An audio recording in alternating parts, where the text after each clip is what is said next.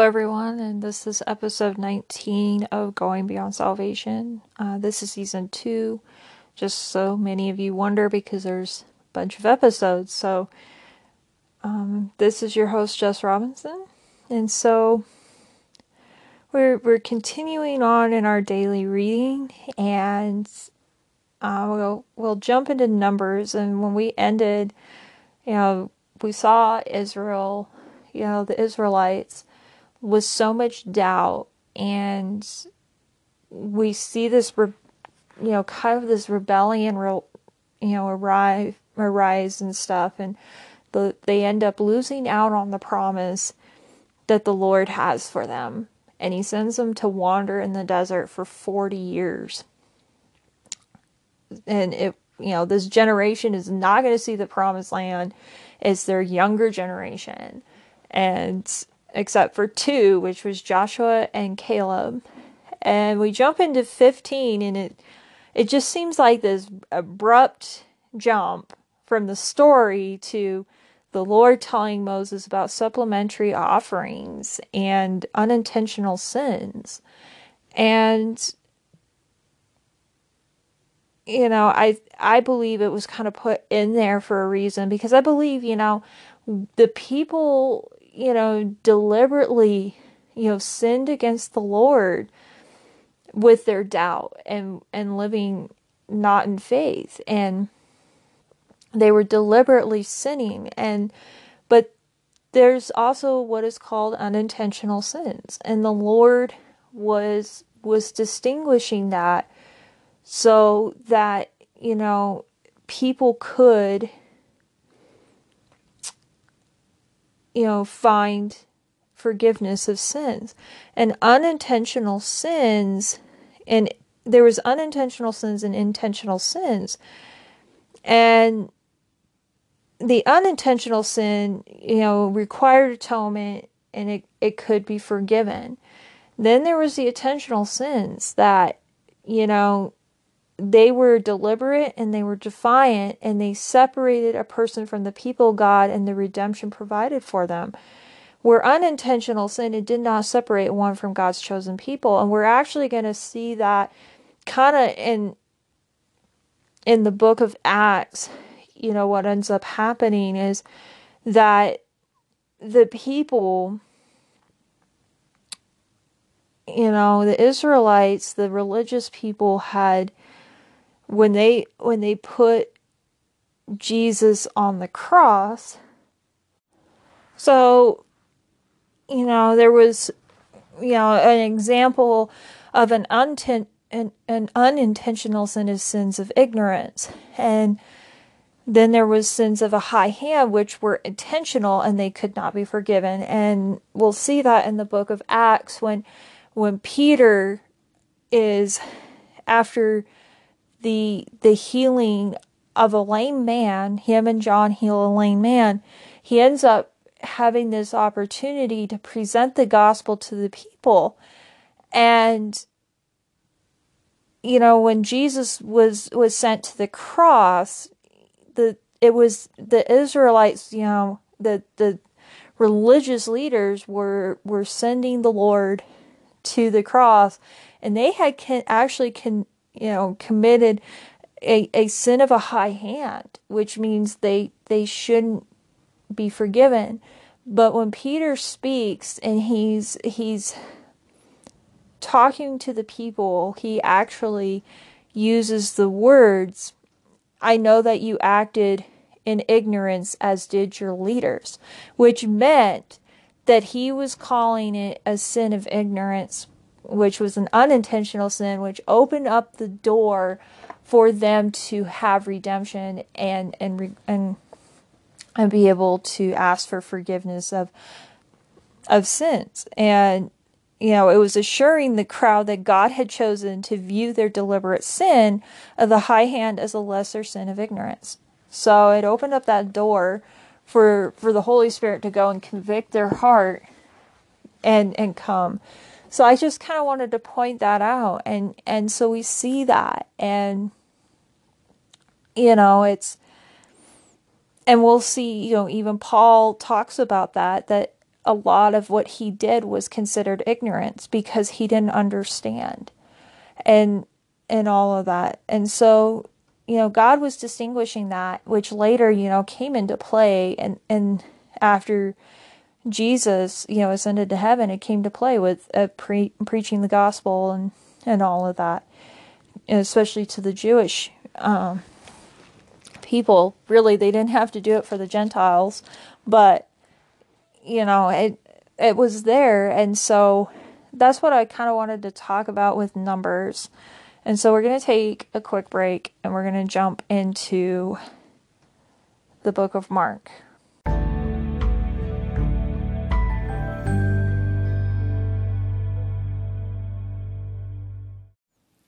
And we are back, and in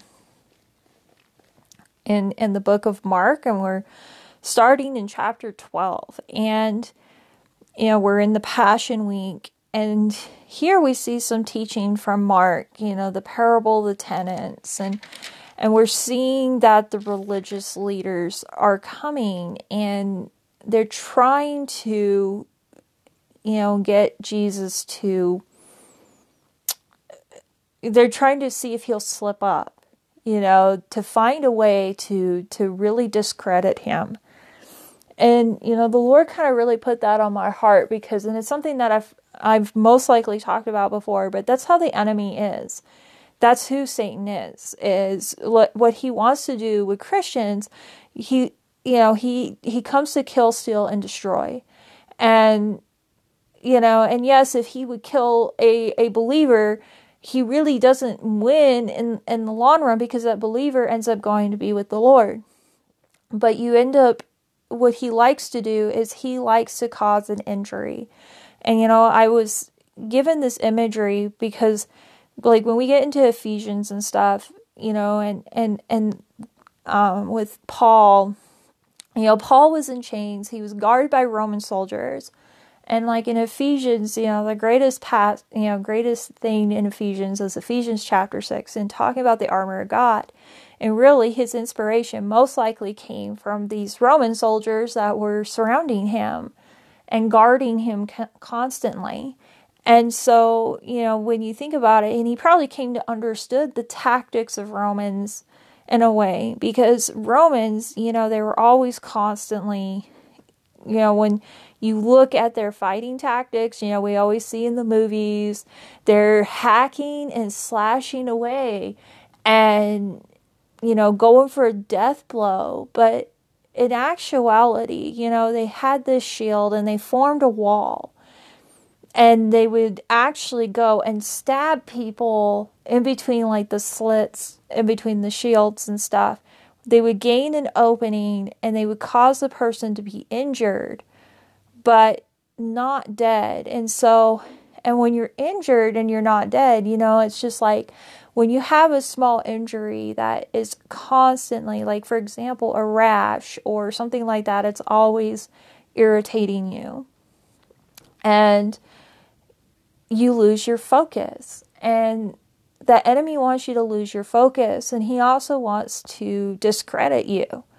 And that's why it's so crucial, like with marriages, to be praying for your marriage, because that's where he's going to hit, because he wants to cause something to discredit your marriage, and cause people to say, well, I'm not going to follow the Lord. He let this marriage fall apart. And I mean, that's how he is.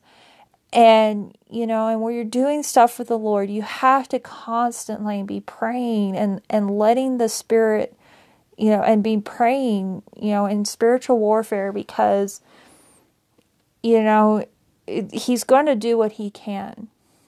And so that's how the enemy is. And he was doing that with Christ. He was trying to get, Christ discredited. And it just really wasn't working, because Christ, and Christ was, we know that he was constantly in tune with the Father. He's always doing the will of the Father. And we see over and over in chapter 12 that he's just kind of like, pretty much just putting it, it's kind of like Wile E. Coyote that we watch on Looney Tunes. He's always trying to catch Roadrunner, and it always just kind of turns around and it backfires on him. And that's just what's happening with with the religious leaders. It's backfiring on them. And and that's just how it is. The enemy, he likes to try to do what he can, but it always backfires on him, especially when you're in tune to the Lord, you're praying spiritually, and when you realize that it's an attack of the enemy, you're getting into the Word, you're praying, you're taking time, you're fasting and praying when there needs to be fasting, and it's just going to fall flat on his face, practically, because the Lord is just going to take the situation around and use it to glorify the kingdom of heaven, glorify himself and make Satan look like an idiot. and so we get that in chapter 12, you kind of see that a lot. And when you look at the religious leaders, what was happening, and you kind of look into the background of the religious leaders, especially the Pharisees, and what had happened, and we're going to read into it. We're already seeing it in the Old Testament. The faith of the Israelites is weak, and they're easy to fall into idolatry. And we're going to see as we continue on that they end up, turning away from the Lord, thinking, well, we're under the promises of God and we can do whatever we want because he's not going to take us from this promised land. And the Lord ends up sending them, Israel, because it ends up splitting into two separate kingdoms. There's Israel and then there's Judah. And Israel gets, taken away by the Assyrians. And then Babylon comes along and takes Judah because Judah's like, well, they're not taking that as a warning to repent. And, they end up getting taken by Babylon. And when they finally get to come back to the promised land, when they do, you'll see a change in the attitude of the Israelites. They are not willing to, turn away from the Lord. So it's kind of an opposite shift. They become very religious, and they're like very, very careful that they're not going to make the Lord mad. But I think in a way, these religious leaders, as it continued on, this spirit of religion came in them, and they really shifted way on the other side of the spectrum, and they were blind. There was the Messiah before them, and their hearts were hardened because he was preaching something totally different from what they believed. They were tired of being oppressed by the Romans, and they were looking for a Messiah that was going to free them from Roman rule, and he was preaching something totally different. And they were like, there's no way. And he was taking the people away from religion and into relationship with the Father. Because they themselves, especially the Pharisees, had their oral traditions. Now, the Sadducees didn't have oral traditions. The problems with the Sadducees was it was mostly the upper class. Like, the high priest was actually a Sadducee. And the Sadducees were high up, kind of like, when you think about today, it's kind of like your politicians and stuff. They're so high up, and they're so far away from the people. And they are so focused on the status quo that they didn't really care, that Rome was ruling. They were going to use that to their favor. And they were so far away from the Lord. They were mouthing service with their lips, but with their hearts, they were far away.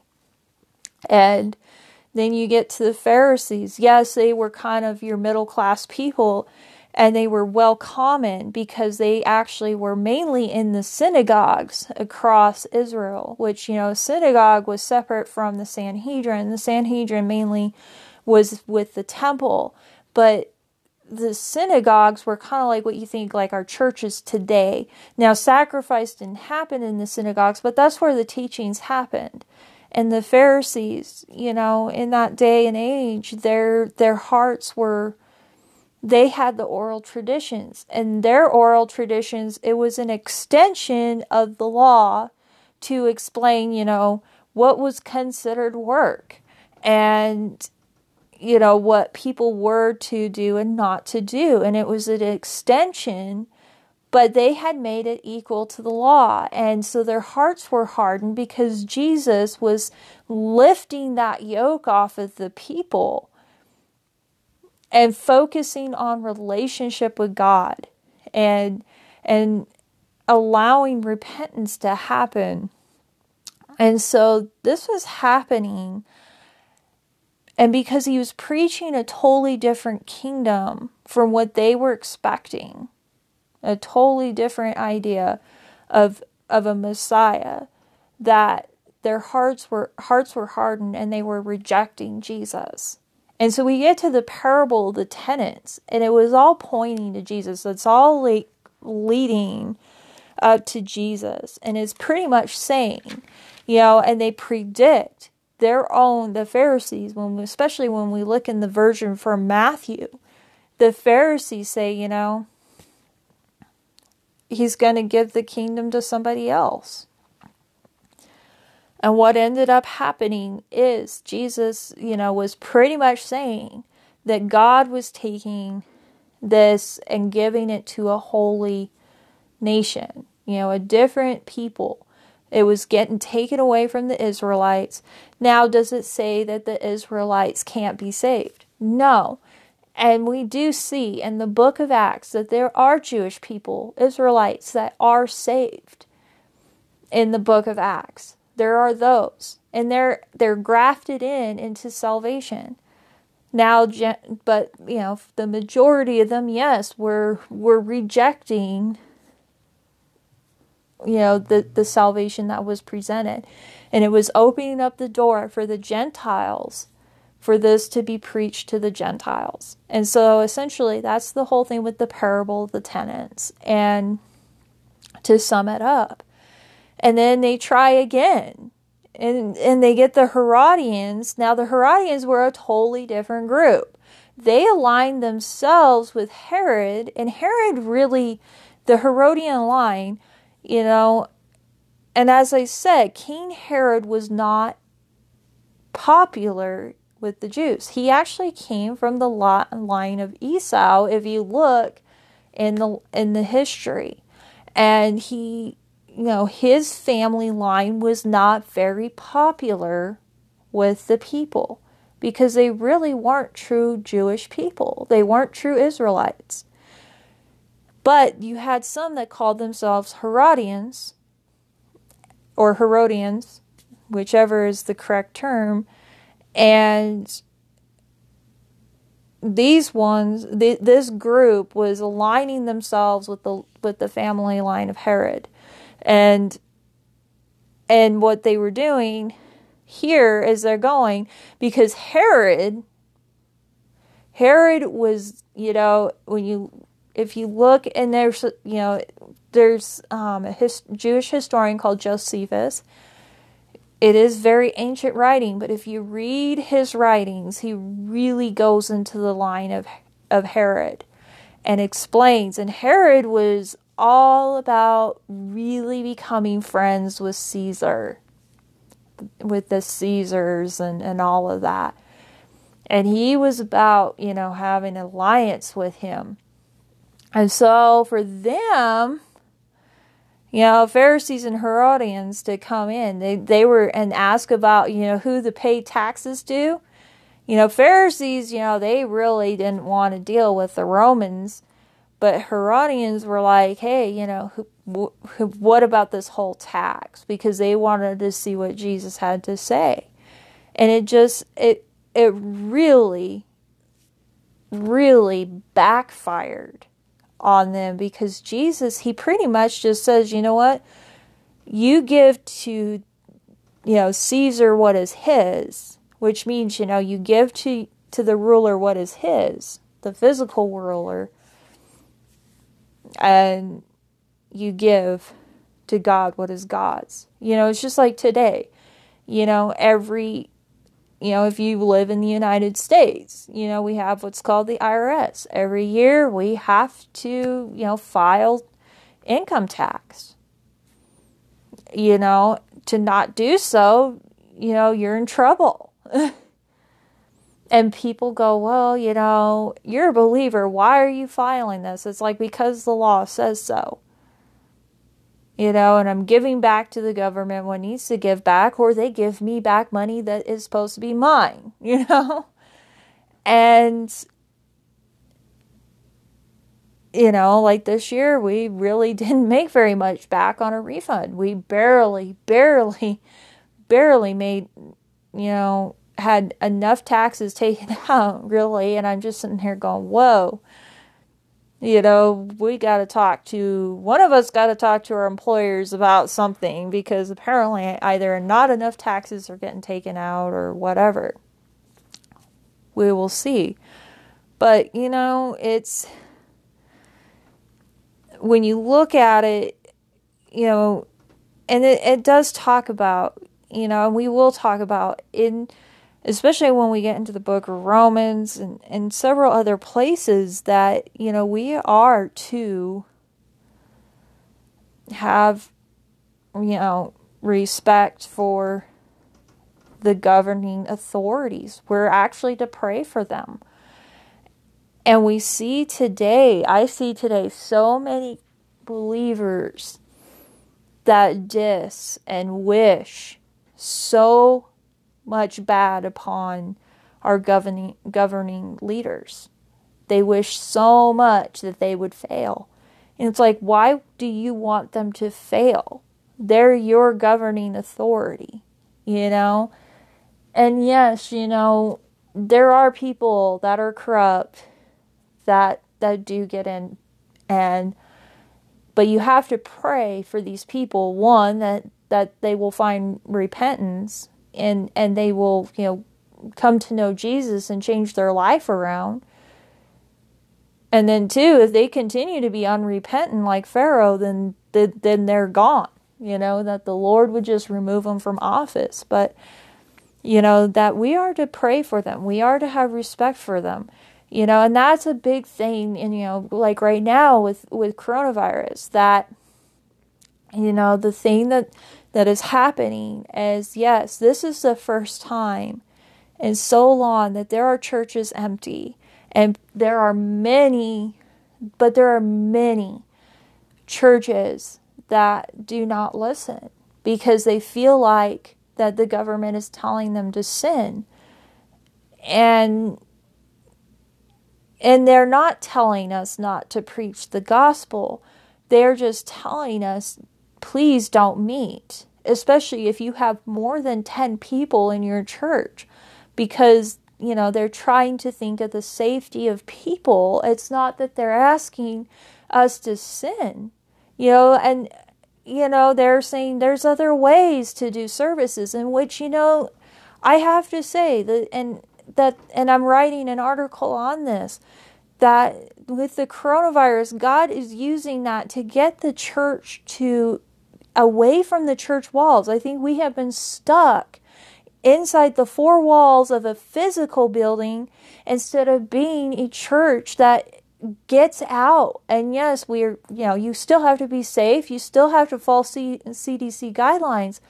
But now churches are like figuring out this whole thing about online live streaming. And yes, there is that fear that people will never come back to church. But, as a body of Christ, we'll figure it out as we get there.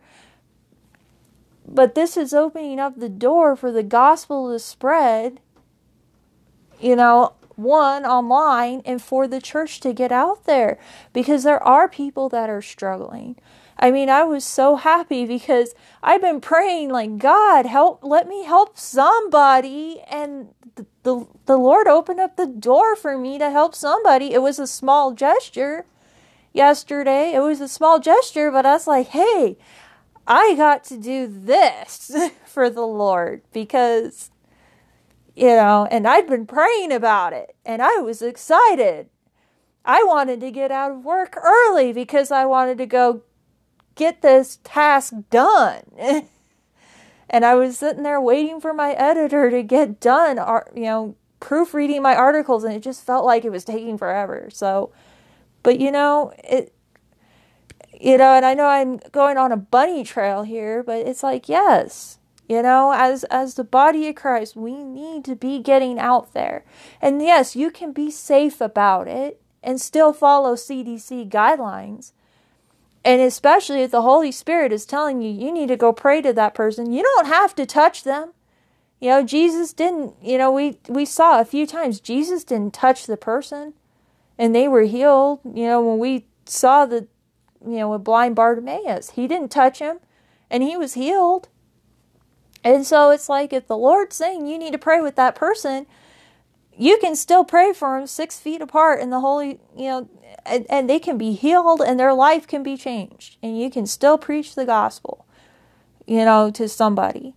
And so, it's, and I just tell churches, and we're so stuck in this whole, well, we need to be repenting the whole time.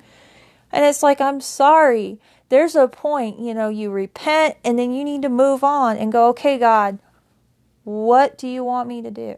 In this pandemic, in this trial and tribulation. And so, it's moving on and all of that. And so, but, going back to this whole thing, and I do respect my pastor that he decided no. I mean, because, for one thing, in the church that I attend, yes, there is a lot of people that are at risk in that at-risk range. That is not fair for them if we're saying, well, we're going to ignore the governing authority and make them feel like, oh, they have to come. No, let's shut everything down out of respect, and we've been able to have live streaming. And yes, we had to drive by church and people had to stay in their cars. Now, there was some people that did not respect those orders and were getting out of their cars. And it was like, hey, no, we're still respecting CDC, stay in your car. And, we couldn't hug, which was hard because you hadn't seen these people for so long. You could stand so many feet apart and still talk, but, and it was hard, but, it was great. And, we're going to do what we can to continue doing stuff like that, but we're also going to still respect our governing authorities. And if they don't feel comfortable with us doing that, but they say, hey, you can still live stream, that's okay, But, you have to respect that. And so, the time that you do not give in is when they tell you can't preach Jesus. When they tell you need to deliberately sin, such as telling a pastor that they have to marry a homosexual couple when it goes against their beliefs. That's when a pastor says no to a governing authority because it's telling them to sin. So that's essentially the difference. And, so that ends up happening. Jesus is telling them, give Caesar what is Caesar's and give to God what is God's. There was a difference. He drew a line in the sand and it backfired. And we see that the words afterwards, and they were amazed at him. It was making people think, they were amazed because they had never heard stuff like this before, And when you look into the history, yes, there was several factions, that had started rising up during that time that were, doing totally opposite. They wanted Rome out. They didn't want them involved in their lives. And Jesus was preaching something totally different. So,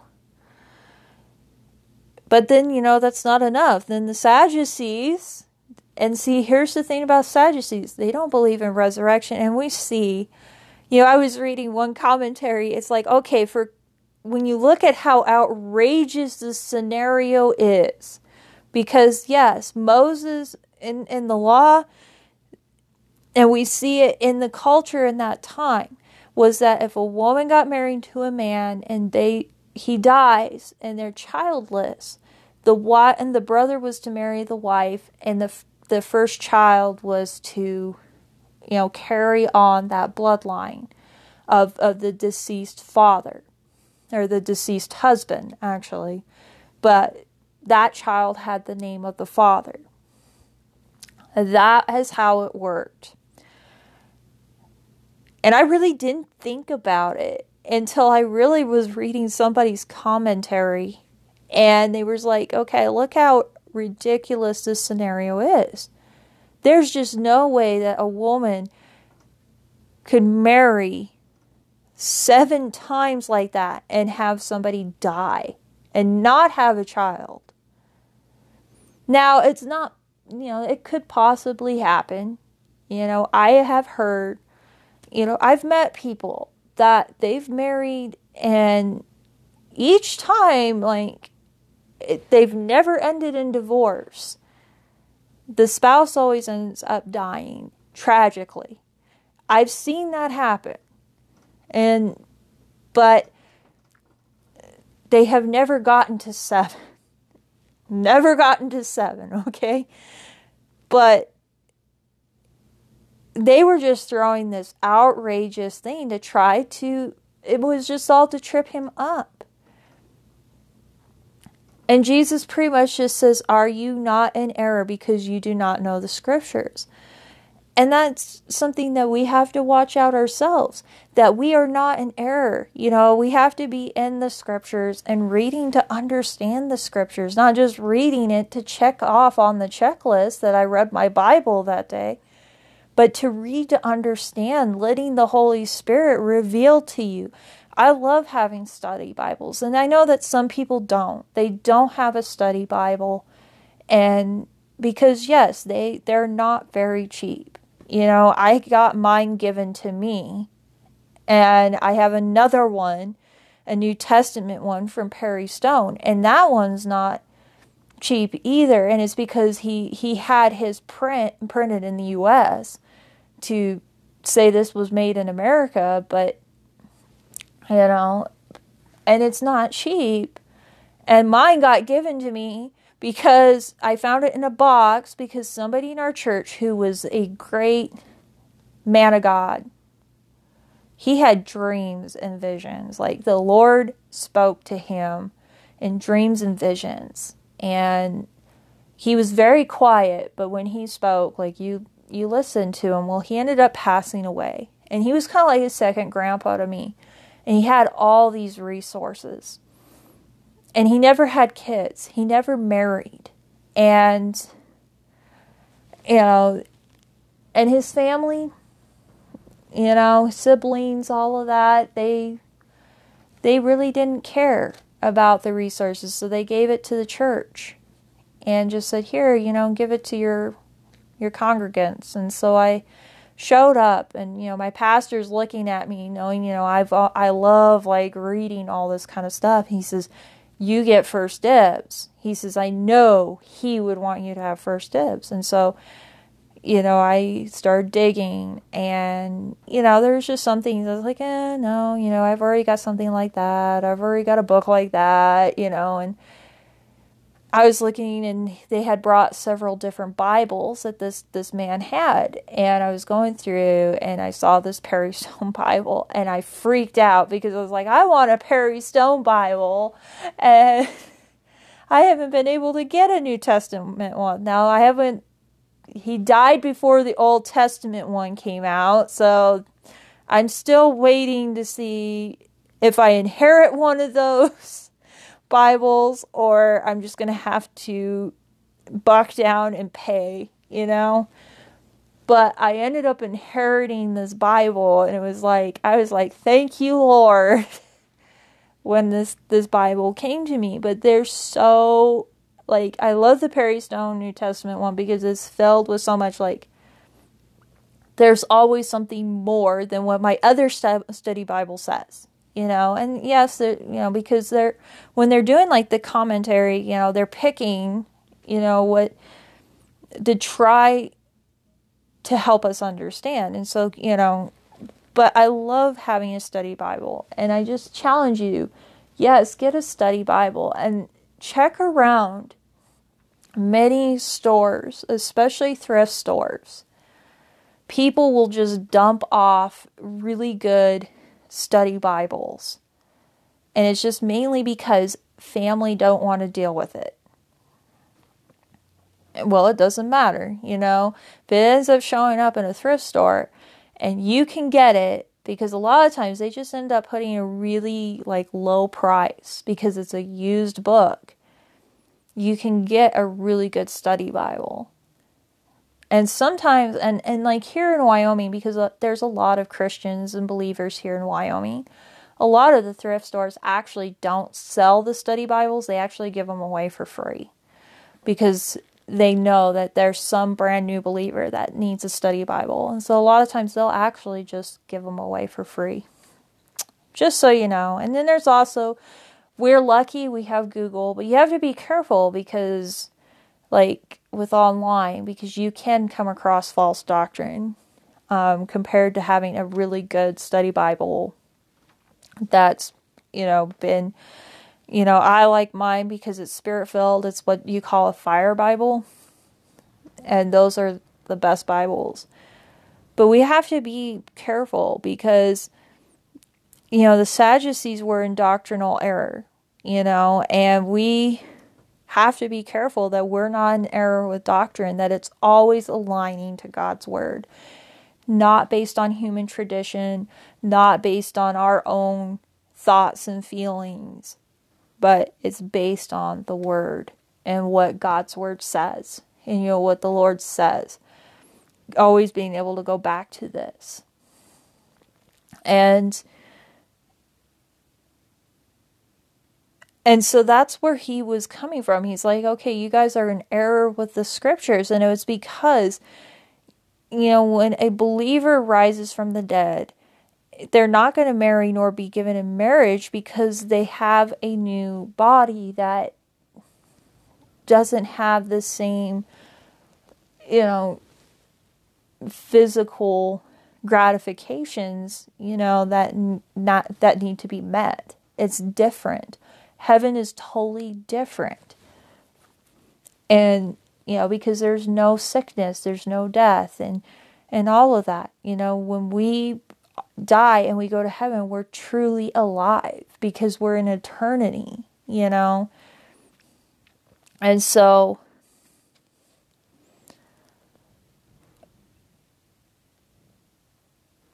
it doesn't mean that, a husband or wife will lose their particular identity and not recognize each other. I know, when my grandma was dying, my grandma on my mom's side, when she was dying, before she was dying, she was seeing visions of heaven, and she was seeing her sisters, and she recognized them as her sisters. She recognized them. So you don't lose your identity. It's just the relationship with our earthly partners. It's more deeper and spiritual than it was here on earth. It's deeper. And I feel like I didn't, when my grandpa, when he passed away, on my dad's side, and my grandma on my dad's side had died earlier. She died in 2001. I was really young when she died. But she was a believer. She was in heaven. And when my grandpa died, he had bone cancer. And so when it was towards the end of his life, he was actually more sleeping. He was on a lot of pain medication because bone cancer causes a lot of pain. And so he was actually kind of asleep the whole time. So we never really saw what he saw, what he was seeing. But he was mainly asleep that whole time. But we knew he was ready because he was so much at peace as he was asleep. And then he passed on. And I feel like that probably when he did go into heaven, that he probably recognized my grandma. And he actually, when he died, it was like 13 minutes earlier, if I remember correctly, his brother in another state had passed away as well. And so they pretty much got to go to heaven and together that day. And so it was probably a big reunion up there that day. And so I think he recognized a lot of people. But I have that with my grandma, that when she on my mom's side, when she was dying, she was seeing things that we couldn't see, and she did recognize her sisters. And that was the whole thing too, because my grandma had